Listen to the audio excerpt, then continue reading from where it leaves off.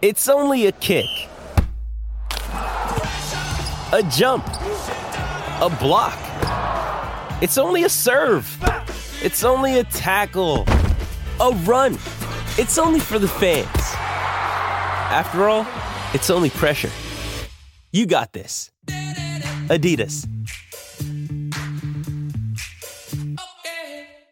Every snap is an interview. After the snap. What a snap. Hey, keep your mouth shut, 50! I lead by example. With Blake and Reed Ferguson, discussing life in, out, and after football. To be able to leave walking away with a degree and a championship, it couldn't be any better. Yeah! Well, you can take this boy out the real south out, but you can't take the real south out of my voice. And now here we go again, twist a little bit of teeth because I got thick skin. Welcome into After the Snap. This is episode 32, and Reed, we have a huge pod ahead. I hope you are ready to rock. I am ready to rock. We got a lot of good things in store. I'm excited. 32, I can't believe we made it this far. Let me first introduce who we are because this might be somebody's first time ever listening. My name is Blake Ferguson. I'm the long snapper for the Miami Dolphins. I'm here with my lovely co-host, Reed Ferguson, long snapper for the Buffalo Bills. If this is your first time joining us, we are so glad to have you on. And like I said, we have a huge pod ahead. But let's get into our Week 12 recap just to start off, because this was a big week for two teams in the AFC East. You guys went down to New Orleans. Thanksgiving Day. We love a Thanksgiving game. Love a Thanksgiving game. We've talked about this before. We love primetime games, and we especially love primetime games on Thanksgiving. Tell us a little bit about how your short week went with a victory. Yeah, it was great. We got to go, short week coming off the Indy game last Sunday. Short week going down to New Orleans. That was one of the few, as I check off stadiums that I've played in, NFL stadiums, that was one of the few in the handful that I have left. So after Tampa, I think I'll have maybe 3 or 4, I think, left to play in. So pretty cool, obviously going to school down there, but never getting to actually play there. I know you played there a couple years ago, so you can speak on it. It exceeded expectations as far as the state of the stadium. I thought it was a little more dated, or I thought it was going to look a little more dated than what it really was. I mean, I think there was a relatively new away team locker room and stuff like that. So it was very nice. The turf was great.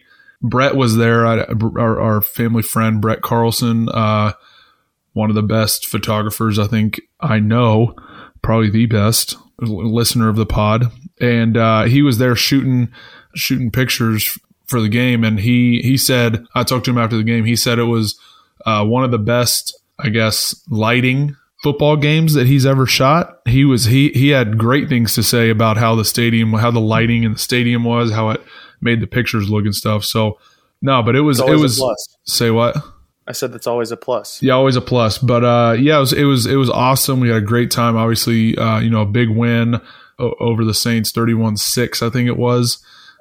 So, like you said, always nice to get a primetime win. Primetime win on Thanksgiving is just a little bit sweeter. So we had our little mini bye week, and we are back to work this week. Looking forward to Monday night at home against New England. Let me ask this. How many times do you think it's happened on an NFL schedule to where you have a Thursday night game followed by a Monday night game with what's that, 11 days in between the games? It's probably not very common at all. Yeah, not common at all.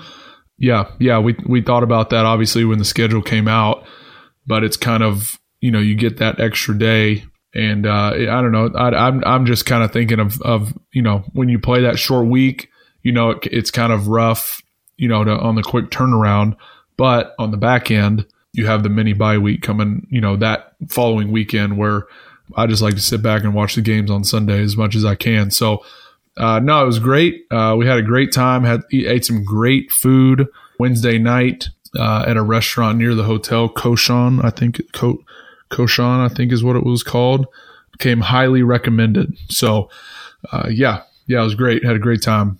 You guys did well also on Sunday. Yeah, I was going to say, more importantly, you had off time to watch the Dolphins play. Yes, because I tuned in as much as I could. The feed was funny for some reason. I never really had a problem with it, but the Sunday Ticket app was kind of glitching on me, unfortunately. That's what you get for bouncing your feed off of somewhere in Morocco. We'll stop with the proxy servers.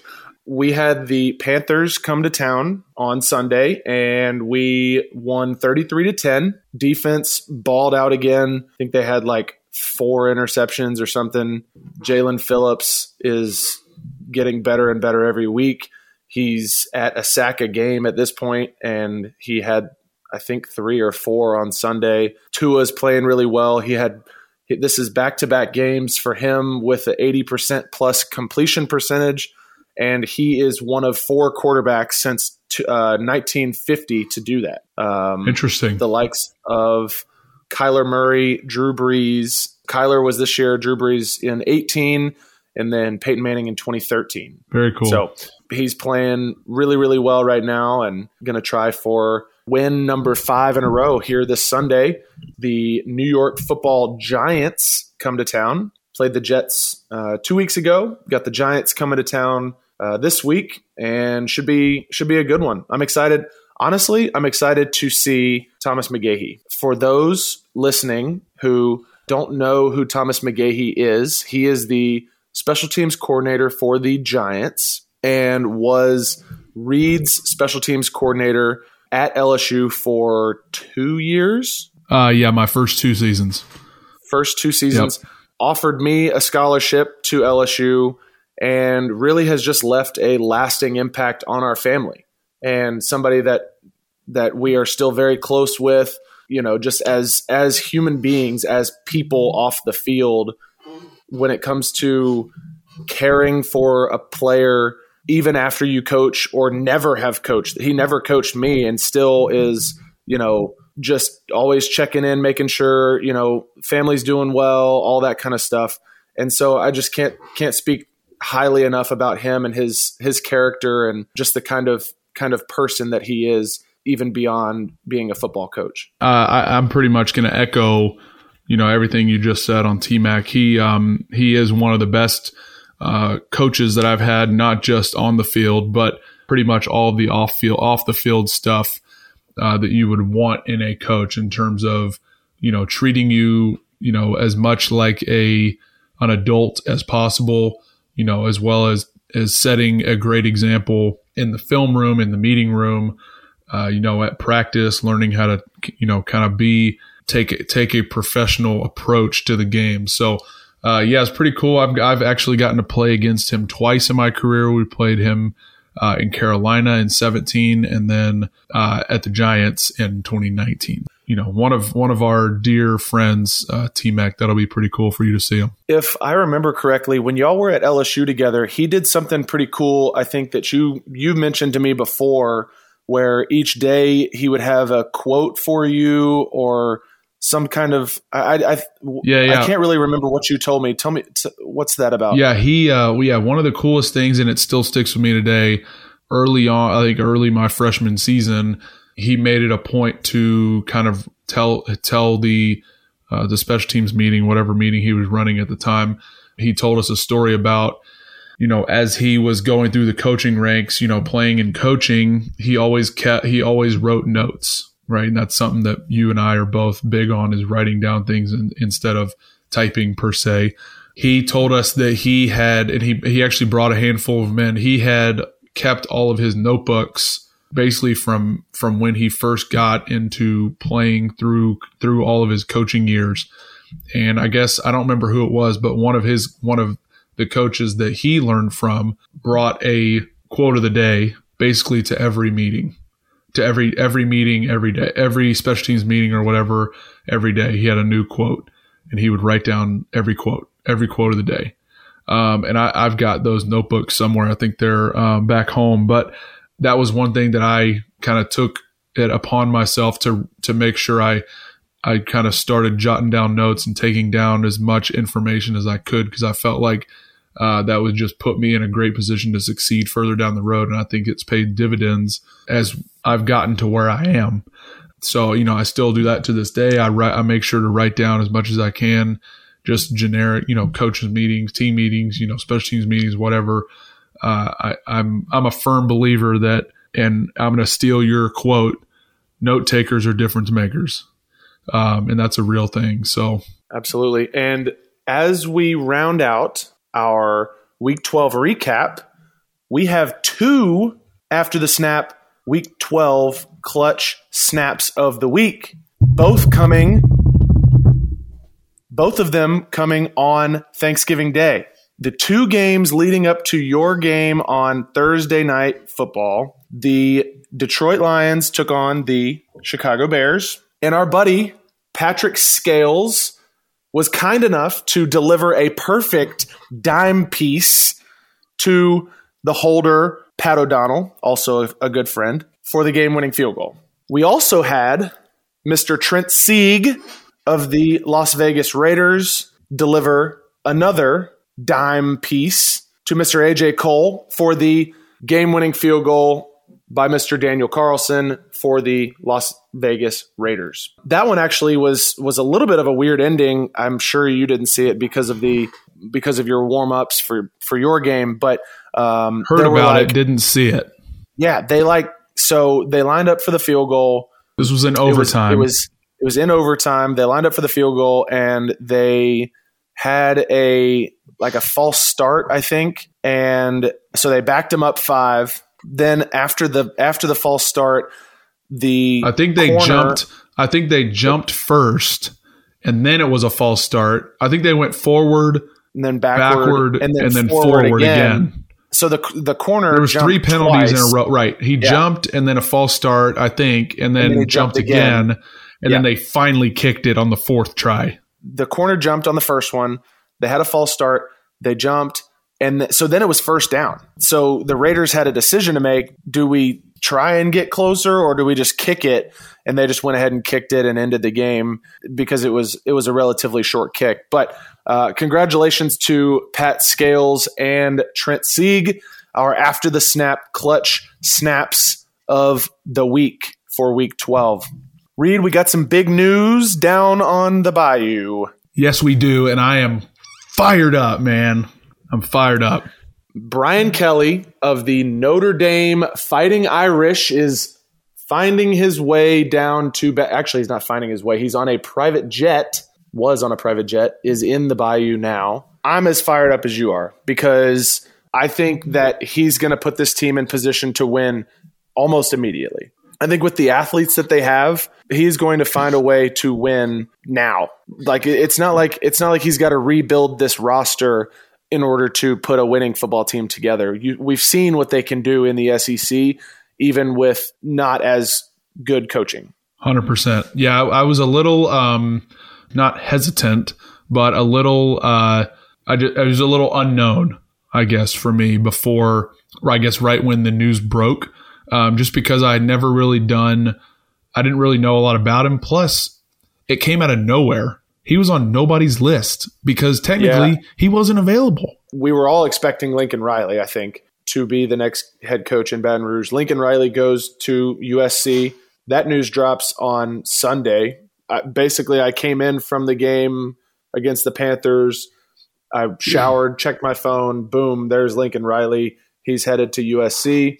And then Napier going to Florida. So those were two of the candidates that people were thinking, oh, this is some shots for LSU that are now off the board. Everybody's like, all right, what's the next move? And apparently it was Brian Kelly who, like you said, was not available. Yeah. It was I mean, like I said, it was surprising to see. It definitely caught, I think, everybody off guard, but definitely cool. I think the more I started to, read into what people had to say about it and stuff, I saw a tweet from Booger last night, noted LSU alum, Booger McFarland.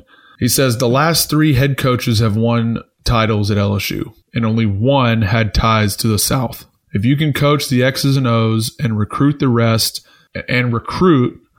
will take care of itself. Brian Kelly's known for a physical style of football led by the offensive line and a smart football team that works in any conference. It's a great day to be a Tiger. I think that perfectly encapsulated how I felt yesterday when the news broke.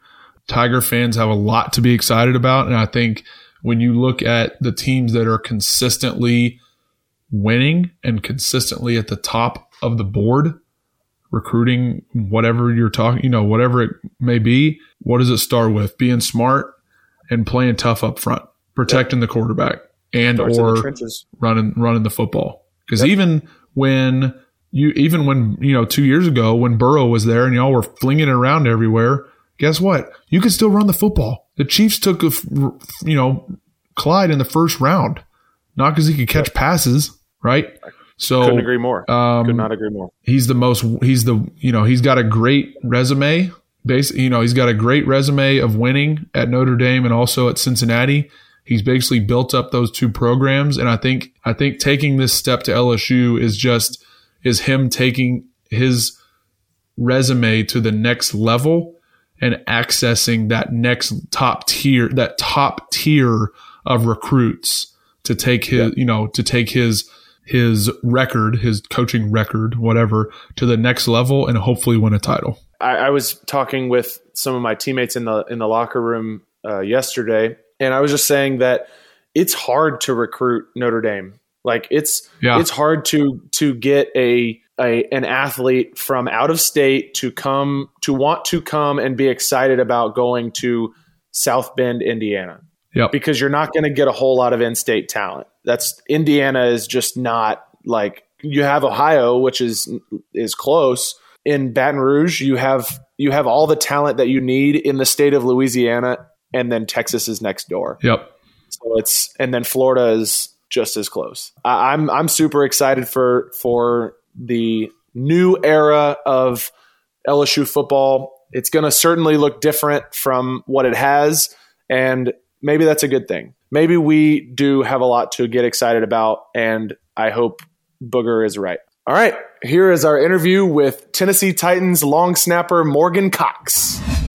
When you need mealtime inspiration, it's worth shopping Kroger, where you'll find over 30,000 mouth-watering choices that excite your inner foodie. And no matter what tasty choice you make, you'll enjoy our everyday low prices, plus extra ways to save, like digital coupons worth over $600 each week. You can also save up to $1 off per gallon at the pump with fuel points. More savings and more inspiring flavors make shopping Kroger worth it every time. Kroger, fresh for everyone. Fuel restrictions apply.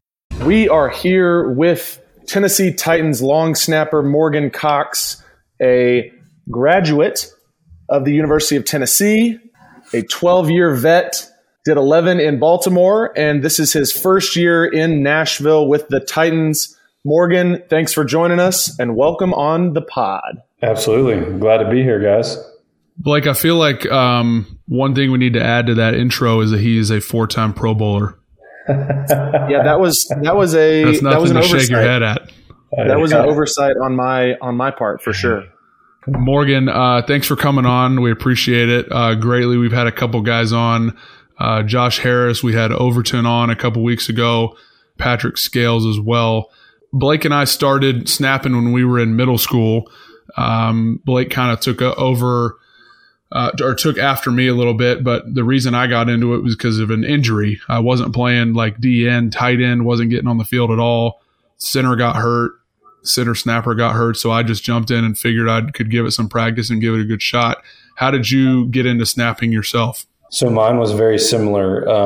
Actually, I started playing football in 6th grade, but I got held back. So I would say 5th grade is when I started playing for like a little rec league in my hometown, Collierville, Tennessee. I played for the CYAA Bucks. In my first practice, I went out there and coach kind of lined everybody up and gave literally everybody on the team a shot at being the long snapper. I wasn't good the very first time, but my dad happened to be there. So like my first time, I, didn't do very well, but then I just walked to the back of the line. And when my dad, kind of saw that like nothing else was going on. So he walks up and he's just like, "Hey, you want to give it another shot?" And I was like, sure, you're here. I'd love to. And so I start working with him kind of on the side. He's not teaching me anything. He doesn't know anything about long snapping, but at the time, actually, like when I look back, he knew of John Albright through some family friends and stuff like that. And so I think he kind of had it without, seeing into the future. Obviously, he kind of had it in his mind. Well, like, this is a way for Morgan to like, be a part of the team and like have a big role or whatever. So I started working on it, and lo and behold, the coaches kind of took notice and were like, hey, Morgan's not awful at this, like everybody is. And then from then on out, probably like you guys, I just raised my hand at the beginning of the year. Hey, who's long snap before? And I just got better over time with it, in the front yard with Dad some more, but then before and after practice, high school, all that kind of stuff, just got experience that way. You did it all through middle school, I guess. And then into high school, did you start all 4 years of high school? I did not. I didn't even start. Well, I didn't start the first 2 years, and I didn't start my third year, but there was a bad snap by the senior during my junior year. In the first game, they just kind of sent me in there because he played other positions, and I got the feeling he didn't want to do it anyway. And so he had a snap over the punter's head. I think there was a safety or something like that. So Coach Hines sent me in, and that was my first position on varsity. So like I didn't play. I mean, I played defensive end and center, but I was the backup. I didn't really see much field time until I got the job as the long snapper. And so, so then my junior year, I was just long snapping and backup center. And then my senior year, I took over I took over actually offensive center, but then I was the long snapper as well. When you kind of took over the job your junior year or maybe into your senior year even, when did you kind of realize that college was a goal or would be an option for you to continue this dream of long snapping? So you guys may know, but I can't emphasize enough how unathletic I am, to the point that you're preaching to the choir, brother. I had not seen the field. Even in varsity, I was just a beanpole. I was 175 pounds until maybe right before my senior year. I just happened to gain some muscle and got up to 200 at center in high school. And I couldn't run. It wasn't like I was 175 and fast. It was like I was 175. I played O-line about 225, so I'm right there with you. There you go. So I just kind of found my role, and I'm forgetting the original question, but I just kind of found my role as the long snapper in that moment, and knew from that point on that I could get better at it. But even then, I remember the question now. So summer of 2003, I went to University of Tennessee's long snapping camp just to get better for myself, because I knew I might get the job, or I might at least compete at it. So I started working at it, going to camps, snapped that whole year. Then in the summer of 2004, I went back to that camp again, just can I be better for my team? Having no idea at the time that those camps are entirely recruiting camps. And even then, so my first camp, there were 4 campers. And then my second camp, there were 6 or 8 or something like that. Tooting my own horn, but I was the best at that second camp. Finally, like I said, kind of grew into my body a little bit prior to my senior year, started snapping a little faster, and I got a call a couple weeks into my season, my senior season. Coach said, my parents actually still have the voicemail of the UT coach that called and was like, hey, Morgan, this is Jeep Wade. We'd love for you to come to a game and maybe be a Tennessee Volunteer one day and stuff. I honestly can't even remember if he had a Southern accent like that, but that's the way I picture it. And so, we when my parents got the voicemail, we were just flabbergasted, I guess is the best word. We just couldn't believe that people were recruiting that position. And so I always just kind of was under the assumption maybe whatever school I go to, I'll just kind of walk on. I'd heard of that, but I'd never heard of anybody actively being recruited. So I forgot his name now, came to my high school. The offensive coordinator at the time probably just happened to be in Memphis and was like, they probably called, were like, hey, can you swing by this? Because he was there for 5 minutes. And I was like, oh my gosh, this is the coolest thing ever. So I went on an unofficial visit there. I will say I regret not playing the recruiting game a little more once I realized that I was being recruited. I mean, the first call, they were like, we want you to come to Tennessee. I was like, I can't wait to come to Tennessee. So, I mean, it was pretty awesome for me, but I'd never dreamed of it up until that point. I know Blake's got a picture. He pulled it up beforehand. I think, Morgan, you might have seen this before, but I think we came to media day one year. Yeah.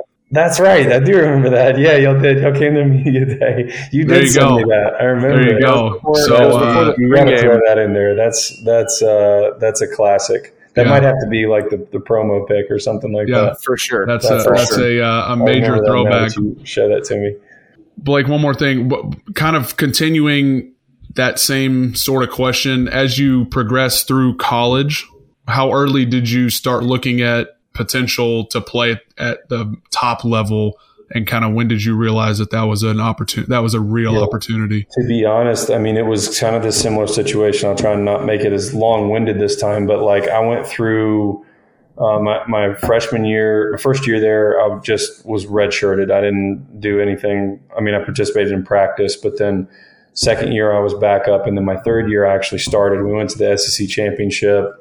I mean, that was fun and everything, but then played LSU. Forgot about that. I think I was at that game. Were you really? Yep. That was one of the loudest crowds. I think me and my dad went that game. Probably LSU fans were probably, I don't know, 40% of the stadium. We went as Tennessee fans, so at least. Oh, you were? Okay. Yeah, both of our parents went to Tennessee, so yeah. What happened? Then after the SEC championship, I kept a job that next year, and I'd started to kind of, because the guy ahead of me got a couple opportunities, and so like it was at least in my mind that like the NFL was possible, but like again, I still wasn't the right size in my opinion, at least at the time, in order to play at that level. So I started looking up like, all right, what do I need to look like going into my senior year? I had I think the average height, I literally made an Excel spreadsheet. I'm such a nerd, but I made an Excel spreadsheet of like the height and weight of all the NFL snappers in the league at the time. And I did like an average, what's the average height? What's the average weight? And it was like 6'2", like 240. I was like, sweet. I got the 6'2" part, or the 6'3", whatever it was. And then I was like, but I'm 215 pounds. So I was like, I got to go to work and do something about that. And so I went and got in the weight room, took it a lot more seriously, and put on some pounds. Ended up weighing like 248, which I still have yet to get back to 248 for the Senior Bowl. But I got to 248 on whole milk and water right before weigh-ins, and I had to pee for like 3 minutes after that. But anyway, yeah. So that was, I would say, probably going into my senior year again was like, okay, maybe this is a real thing. It was me and Clint Gresham, where like kind of he was number one, I was number two of our year. Growing up in Tennessee, what did it mean for you to be able to play for your home state Volunteers? And did you have any connections to UT before you actually went there? Other than just being a fan, I remember watching like the national championship in 98. I can't say that I like bled orange or anything like that. Like my dad went to TCU, my mom went to Memphis, and my grandfather was a huge Memphis Tigers basketball fan. I was just kind of a UT fan because I lived in Tennessee. And so, yeah, huge. I mean, like I'd said a little bit ago, wherever I went to school, I was planning on walking on. Well, I was really not going anywhere else but Tennessee, just because that's where I wanted to go. I always just kind of planned it out. Applied to some other schools just to make my parents happy, but I was always going to Tennessee. And so then, when I got called to be recruited, I got called as a recruit, I was like blown away. So yeah, I think that kind of sums up like my excitement for being able to run through the T and all that stuff. That was something I always dreamed of. We'll get back to that coming full circle here in just a minute with you being back in Nashville. But so you finish your time at Tennessee, sign as an undrafted free agent with the Ravens in 2010. Later beat out Matt Catula for the job. Talk just through your mentality going into that competition and how you kind of view competition now that you're a veteran, just kind of then and then now. I really kind of took the same approach. I can't credit the decision to go to Baltimore anything but just God's plan for my life, to be honest with you. So coming out of Tennessee, I was being, I don't know if you would call it recruited, but I was courted, I guess, or whatever, by the Kansas City Chiefs coach. He wanted me to come and compete with the guy that was there. I was being talked to by the Houston Texans coach to come and play there. He told me flat out, he's like, I have nobody else here, and I think I can give you 6th or 7th round money in order to come here. I was like, cool, that's awesome. And then Jerry Rosberg recruited me to come to Baltimore. He was like, you're going to come in and compete with a 6-year veteran. I'm not going to give you any money. I'm not going to promise you anything like coming into camp. And like I said, to this day, I can't explain it. Obviously, things work out for a reason, but I came to Baltimore, competed with Matt. After, I will say one thing about like getting to know like Matt once I got there. Had I known Matt prior to that, like would have made a tougher decision. Just coming in and competing with a guy that was incredibly nice to me and kind of, I wouldn't say like he like gave me pointers or anything like that, but like he never didn't answer a question. If I can use a double negative there, anytime I had a question about like, what do I do in protection here? What would you do here? He always answered it for me, and we had a great relationship. I approached that competition as just like, okay, I would make small goals for myself. I try not to think too far in the future. I'd make small goals. I'd go, okay, I need to make it to mini camp. I've heard of guys that made it to mini camp, and that was a big deal. So I went all through OTAs, made it to mini camp. I was like, all right, now the next goal, I'm coming into training camp. So training camp, I just need to get preseason film.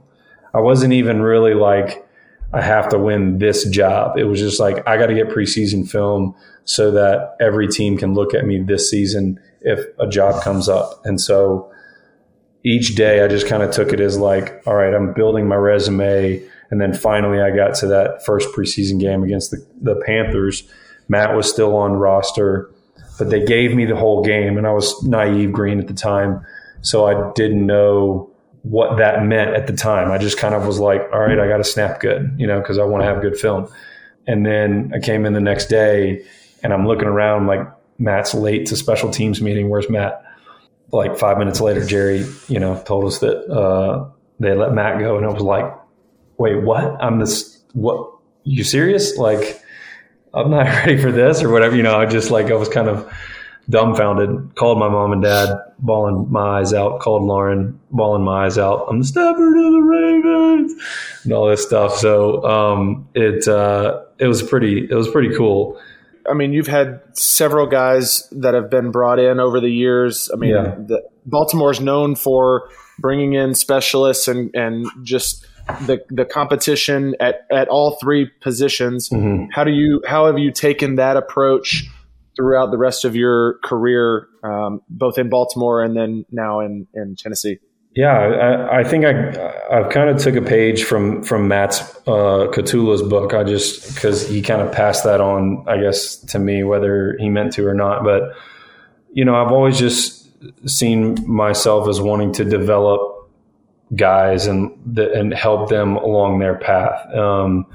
I've never withheld information. If anything, I've probably overshared, like what has worked for me in the past, trying to help guys. I would say nobody's really any different from any Pat Scales I competed with for 3 years. After my first year, second year, and third year, I competed with him. Matt Orzik, Tabor Pepper came in to camp 1 year, and then of course Nick Moore. I'm forgetting somebody, I feel like, but yeah. So I don't know. I always just kind of approached it like, I'm going to try and be at my best you're going to be at your best, and then let's just let things shake out. I'm not inherently like, I've got to win everything. It was just my attitude was like, I want to be at my best at all times. And then however the chips fell was how they were. And so, yeah, that was kind of my approach.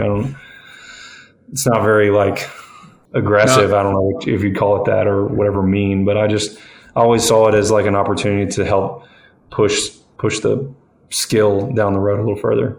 When I first got into Buffalo in 2016, I had some good relationships with some of the guys there that were similar minded, like-minded with you. They're not so much, hey, let's harass this guy. Let's bring him along and try to teach him. Even if he does come along and take my job someday or whoever's job it is, you're still kind of paying it forward a little bit, so to speak, in terms of off the field stuff. I've heard the horror stories of guys like coming in and, tell them the wrong meeting time or stuff like that. I'm like, man, that's just not me. Like, I wouldn't do that. Like, I feel like my approach is what it is, and I feel best, sleep well at night because of it, I guess. Kind of rewinding a little bit. When you first got into the league, a lot of the guys I talk to when we play pregame and stuff, the younger snappers, I talked to Blake about this a bunch last year when he was going through the training process before the draft. It's a pretty steep, at our position, it's a steep learning curve.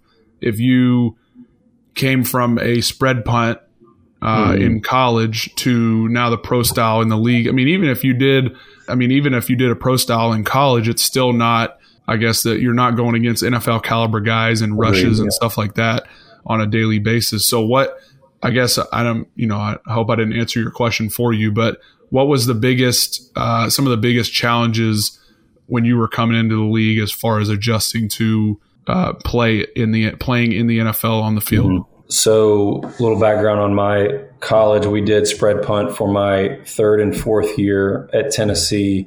But then when Kiffin came in my final year, the coach that he brought in did the pro punt. And so I actually got some protection. What was that coach's name? Eddie Gran. Okay. I can't remember that. He was the special teams coach. Got it. I couldn't remember the guy after Eddie. Oh, okay. John Robinson, I think was his name. That's my GM. I don't know if that's... No, maybe not. Probably not the same guy. Anyway, sorry, didn't mean to interrupt. Anyway, no, it's not a big deal. So I did spread punt, then I did the pro punt. So I credit that as like invaluable experience to be able to come in and like be able to protect during a game and stuff. Because when I had first gotten to Tennessee, they were still doing the pro punt formation. So I learned early that would be possibly something I would have to do. But by the time I actually took over the job, we were in spread punt. And so like I had kind of had that experience coming in, not to mention the guy that was ahead of me that I mentioned earlier that had a couple shots at the NFL had kind of given me some advice coming in to the league, like, hey, you got to be ready to protect. And so like I was already working on it. Now I didn't have, I've since kind of cleaned up my footwork ever since I've been in the league, toying with stuff here and there. But I would say the mental game of, this is your job. Someone pays you very well to do your job and do it very well. Versus college, it was like, you're having a blast. I'm in college. I don't know how else to say it other than you're in college just having fun. And then it kind of hit me my rookie year. I remember just kind of having a moment in the first couple games my rookie year, like, what have I done? Like, this pressure is insane. And I just, you just kind of work through it, and you're like, okay, I'm here. It is what it is. Just got to work through it. And so learning to be a pro, I guess, to summarize, learning to be a pro and, go about your day with the attitude that it is your job and you got to be at your best. So fast forward a couple years, you guys have a great season, get to the Super Bowl, win the Super Bowl, champs. I guess that's your third season. Mm-hmm. How did you prepare for, I guess this is a super unique question. How did you prepare for the Super Bowl, I guess, if you did anything differently or try to keep everything the same? And how did you deal with a lot of the noise that comes with playing in kind of the biggest stage there is? I don't know that I did anything super different. That was Justin's first year. I think we tried to keep it mostly the same. Going into it, I of course knew it was the Super Bowl. I would say the biggest difference was like they give you like 2 weeks leading up to the Super Bowl, and you need the first week just to plan out who's coming to the Super Bowl, because you got people left and right like, hey man, can I come? Blah, blah, blah. Or like you want these people to come. Then you got to figure out hotel rooms for everybody, because hotel rooms are like thousands of dollars a night. Yeah, so going into the actual game itself, I mean, practice was normal. We tried to keep everything the same and not get too wrapped up and stuff. If you remember, the lights went out in our game. Yeah, I was going to ask about that. Yeah, after Beyonce did her halftime show, waved at me as she was walking on the field. No big deal. Did you initiate the wave, or did she voluntarily She actually did wave? initiate the wave. I was like, walking out, we come out of the tunnel and we're going out to snap and punt and all that stuff. She was like walking off the field, and she was like, hey. I was like, I'm not even like a huge Beyonce fan, but I just felt like that was like a kind of a sick moment. And so anyway, we go out there and start the first half. I think Jacoby ran the first kickoff return back. And so we hadn't really seen the field in a while, but all of a sudden the lights go off. You know, emergency lights come on. We walk on the field to try and warm up and stuff. And I kind of have a moment where I'm like looking around like, holy cow, I'm here at the Super Bowl, you know, in New Orleans. Like the whole world is watching us right now. And then like Ray Lewis comes up and wants to like play catch with me and Sam and Tuck. And then I see two like cameras roll up. Like, I'm like, okay, sweet. I'm playing catch with Ray Lewis in his last game in the Super Bowl. So there were moments like that where I got to kind of take it in a little bit. But man, once you get the game going and you step between the lines, it feels like another game, because you just kind of get in the flow of the game. How was Ray Lewis as a teammate? I guess you only had him for a couple of years, but he was intense. Like I remember like his first speech, my rookie year, we were playing the Steelers, and like he got up and like had his like headphones on, and he got up and starts talking and just like being Ray Lewis, like that I'd always watched on YouTube or wherever. I mean, everybody else in the room had kind of like, I'm a rookie, so like me and a couple others had like kind of, this was new for us, and like I'm like jacked, just like, let's go play right now. And like I look around and everybody else was just like, yeah, that's cool, and I realized like everybody else has like heard him do these speeches, and even some guys were like, you know, he recycles speeches every once in a while and stuff. You play 17 years, you got to recycle some speeches every once in a while. No, Ray was he was quiet for the most part until like the lights went on. Like we're playing cornhole in the locker room. I got a video of it, and he gets like crazy intense for cornhole, just like anything competitive. He wanted to get loud and everything. But no, he was an awesome teammate. We still talk, and it was cool. A little funny thing about Ray in pregame, he would always walk around with this like tiny little vial of oil, and he would like do the cross on everybody's forehead and then just like tap you on the forehead. And I don't know why, but it was like one of those things that like we just kind of all look forward to, that Ray was anointing us, I guess, before the game. That's a first. I'm not sure I've ever heard of that. I know. It's never happened since then. So I hope there's a video of that somewhere on the internet. Yeah, I don't know if there is or not. A couple years later, you end up tearing your ACL, 2014. Talk to us just about your rehab journey, getting back into snapping, and sort of your mentality through that part of your career, because fortunately Reed and I have never had to deal with something like that. I can imagine y'all never have to deal with that. But that was actually my second. So my rookie year, week 16 in Cleveland, I tore it setting up. I'd worn some different cleats because Cleveland's field was pretty bad at the time, and wore some 7 studs, and I got caught. My left leg got caught underneath a guy named Sean Rogers, Marshall Yonda, and then 2 other defensive linemen. That was back when you could push, and a bunch of guys were, trying to hit the A gap. I just couldn't get my leg out for multiple reasons, but it snapped my ACL.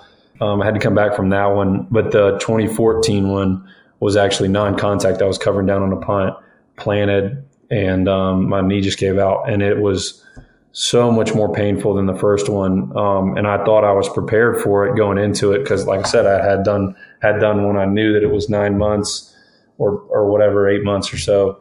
went into it and realized very quickly that like this is a totally different knee. It's a totally different injury, just the way I injured it. And so it's just a grind, man. I mean, you get so focused on the physical. I heard Taylor Lewan kind of summarize it today. You get so focused on the physical aspect of getting your knee back, getting your body back, getting your strength back, making sure you can still snap, all that stuff.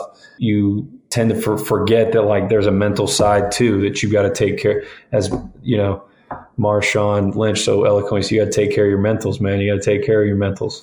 And your chicken. In your chicken, that's right, in your chicken.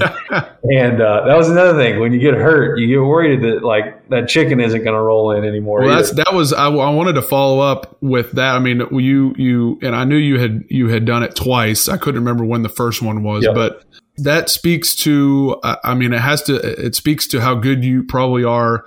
You were with the Ravens organization on and off the field, that they kept you for so long after 2 ACL tears. I mean, that's a testament to you, I believe, right? I appreciate that. I don't know, but I just kind of like I tried to approach it similar to the way that I kind of talked about the snapping before. It's just like one day at a time.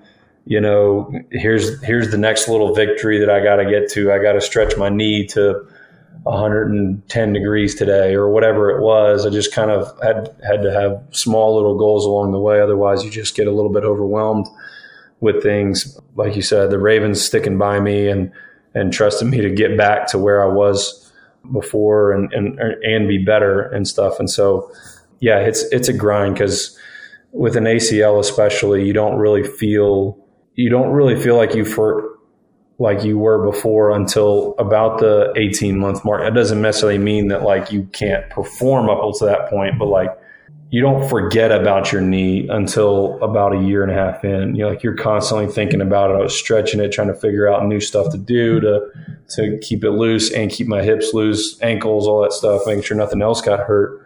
And so, but it wasn't until about, a year and a half in where I was like, okay, I forgot that I even tore my ACL. So it's a long grind, but it's, again, if you bite off a little bit at a time, that's what got me through it. After having 2 ACLs, how did that alter if it did it at all, how did that alter your stance or your technique at all? I would say looking back, I don't know if it was ACL or what it was, but looking back at like my rookie year film and early film, like I'm totally different. I almost barely recognize. I mean, you guys got a couple of years already. Like y'all are probably the same way. You look back at your rookie film and you're like, man, I'm doing this different. My stance is wider. My stance is more narrow. Like my feet are moving better, or like I'm recognizing rushes better, that kind of stuff. I would say I try not to change very, very much. You know, I'm very arm heavy with my style of snapping. And so I think because of those ACLs, I probably went more towards that, where I kind of isolate my arms a lot more in my snap and stuff. And so if anything, that it would have done that. But other than that, I tried to go back to doing the same thing as we all do, you know, every time. We've spoken with a couple other snappers, like we mentioned, Overton, who snapped for, you know, legends like Pat McAfee, Adam Vinatieri. We've spoken to Josh Harris, who snapped for Matt Bryant. You spent most of your career in Baltimore with Justin Tucker. Mm-hmm. What made him different in terms of just, I mean, he will go down as one of, if not the greatest kicker in the history of the NFL. What makes him who he is and the best at what he does? Justin's attention to detail is what sets him apart. I mean, everything from which side of the ball he's looking at when he's kicking off or kicking a field goal. Like we hold the ball. I would hold the ball the same way each time. So he was always looking at the same side of the ball, and he would notice if I ever like let off one time and like snapped the ball like on the opposite side or flipped it in my hand. He would let me know, not in like a mean way like Sam normally did, but no, Justin, I think his ability to pay attention to the details and like fine tune the little stuff, and then also repeat it. Like in our profession, it's all about just repeating it over and over and over and over. But like I wasn't there for it. They talked about it a little bit, that little hop step that he did before that 66-yard field goal. I know he didn't come up with that in the moment. I've over the years, I know that he's probably tinkered with that somehow, whether it be in like a free kick scenario or something where you can get a little bit more distance. But just his ability to fine tune those little things. But I mean, even I would reflect and say, not to say that Justin isn't great or hasn't made himself great in his own right, but like Sam, when I first got to Baltimore, Sam is as OCD as they come, and so he set the bar at a certain point where we all just had to match that in order for us to continue working together the way we worked. And so I think Justin bought into that very quickly and made it his own, obviously, in his line. But yeah, I think that's what makes him great. Blake, to include on that, I think Sam is probably, with as long as he's played, he's probably reaching that legend status. Morgan might agree. But kind of fast forwarding to this past year, leaving Baltimore, moving back to your home state, what's been the biggest transition going to a new team for the first time in your career, and then moving to a new city that's not, I guess, in your home state, but not home city? Transition wise, I will say one thing that struck me that I guess I hadn't thought about, but like, when you guys are at an organization, and you come back, year after year, people in the building that are working in the building recognize you, them, their families, all that stuff. You ask them stuff. And so kind of an unanticipated thing that I have encountered was just like forming those new relationships. I walked into the building and everything was brand new. Nobody knew who I was, save maybe, our team chaplain was with me at Tennessee when I was at the University of Tennessee. That's and cool. So like he knew me, and we had history and stuff, but everybody else, equipment staff, video staff, trainers, weight staff, everything is brand new, even all the way down to PR. We spend a lot of time with those guys, so we had relationships with Chad Steele and Pat Gleason and all those guys, Tom Valenti up there, and so you get to know those people and their families, spend time with their families, and then so you come into a new organization and it's all brand new. But aside from that, then it just goes down to it's teammates. That's the obvious stuff. Is like you've got to insert yourself into the locker room where nobody knows who you are, nobody knows what you did for the most part, and so you've got to prove yourself to a whole new group of people all over again. Some of the questions here, we like to end with some what we call short snaps, just quick fire question and answers for you. I know I've got one. I think Blake's got a couple. I know you recently had your third child back in June. We had our first in April. What's some friendly advice as we start this journey? We're almost 8 months in, but as we kind of continue to go, some advice for new dads. If you're not already used to it, get used to crying. I mean, that's just like you would tune out crowd noise, just learn how to manage the crying in your head. Okay, what gives priority? Do I, like the baby was crying today, and I was like, okay, I've got to make dinner for the other two, or else they're going to lose it. So like, I've got to sacrifice a little bit of crying from her, but also still do the task that I'm thinking about or whatever. So yeah, first off, get used to crying, and a lot of it. And sleepless nights. Everybody says sleepless nights. Yeah, I don't know. Show up. That's the secret. There's no secret. It's just show up and care. That's what it is.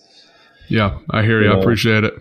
Yeah, I'll knock on wood here. I think we have been a little fortunate on the crying side of things. She really only cries when she's hungry or tired. So, but again, she's only 8 months. She's only 8 months. So yeah, whenever y'all have number two, he or she would probably be a little hellion, maybe. Yeah. All right, Morgan, we got a last couple for you here. Okay. Favorite and least favorite away stadiums throughout your career? Favorite is Pittsburgh, no doubt. It is electric there. especially a night game. If you get a night game, it's just, there's nothing better when Renegade comes on. I'm not a Steelers fan, obviously, but there's something about when Renegade comes on in like the third, fourth quarter, you just know a play is about to be made by one team. And for my last few years, the Ravens, it always ended up being us most of the time. A lot of people aren't going to like that, but it's just facts. And so, least favorite, oh man, I would say Oakland, the Oakland Stadium. Y'all played there, right? No, I have not. Reed, I don't think you did. No, they played out there. The Bills played out there when I was on P Squad, so I didn't play. Okay. But that is a popular answer. Oh man, Yeah, we've gotten that one bunch. was brutal. You Yeah, get I any would dirt say- burns? Oh yeah, I tried. That was like my goal, is like just like stay on your feet. My goal is always to stay on my feet. It rarely happens, but I got tossed one on one rush, and I just like my whole right arm was just like roasted. Because like in baseball, they like water it down, so it's like a little softer for them. But then for us, it's just dry and it's rocks the whole game, because they water it before the game, but then not during the game. Pre-game playlist. Top couple on your pre-game playlist. Who's on there? Oh, I used to do the like structured playlist and everything. I'd listen to like Al Pacino's speech from Any Given Sunday. I love that one. And then the classics from like my high school, like My Hero by Foo Fighters, just like all the token high school, whatever. I've lately kind of been into just like the prayer and meditation before games. So like it's super boring, but like I get into like a mindset before the game now, where I'm just whenever I describe, like in the moment, it's great, but like whenever I describe it, it sounds kind of hokey to me sometimes, but I just get into like a really positive mindset. I try and think about, all the blessings and what God's done in my life and stuff. And so it just sets me in a good mindset for the rest of the day, and then breathing techniques. But I'm lately, I'd say, not to say pregame playlist, but there's a band called the Michigan Rattlers that I love right now. Just good vibes. And then last question. This one comes out of a primetime game Reed spent in Kansas City. They had a little bit of a rain delay, and the what's her name? Tracy Wolfson? No, Michelle Tafoya. Michelle Tafoya. Sorry, not Tracy Wolfson. She was kind of around, and they were discussing the ratio of peanut butter to jelly in the locker room sandwiches. Our halftime sandwiches were too. Some were complaining they were too about thick with PB. Some were complaining about too much peanut butter. Okay. So she overheard us in the hallway. A couple of us were talking about it.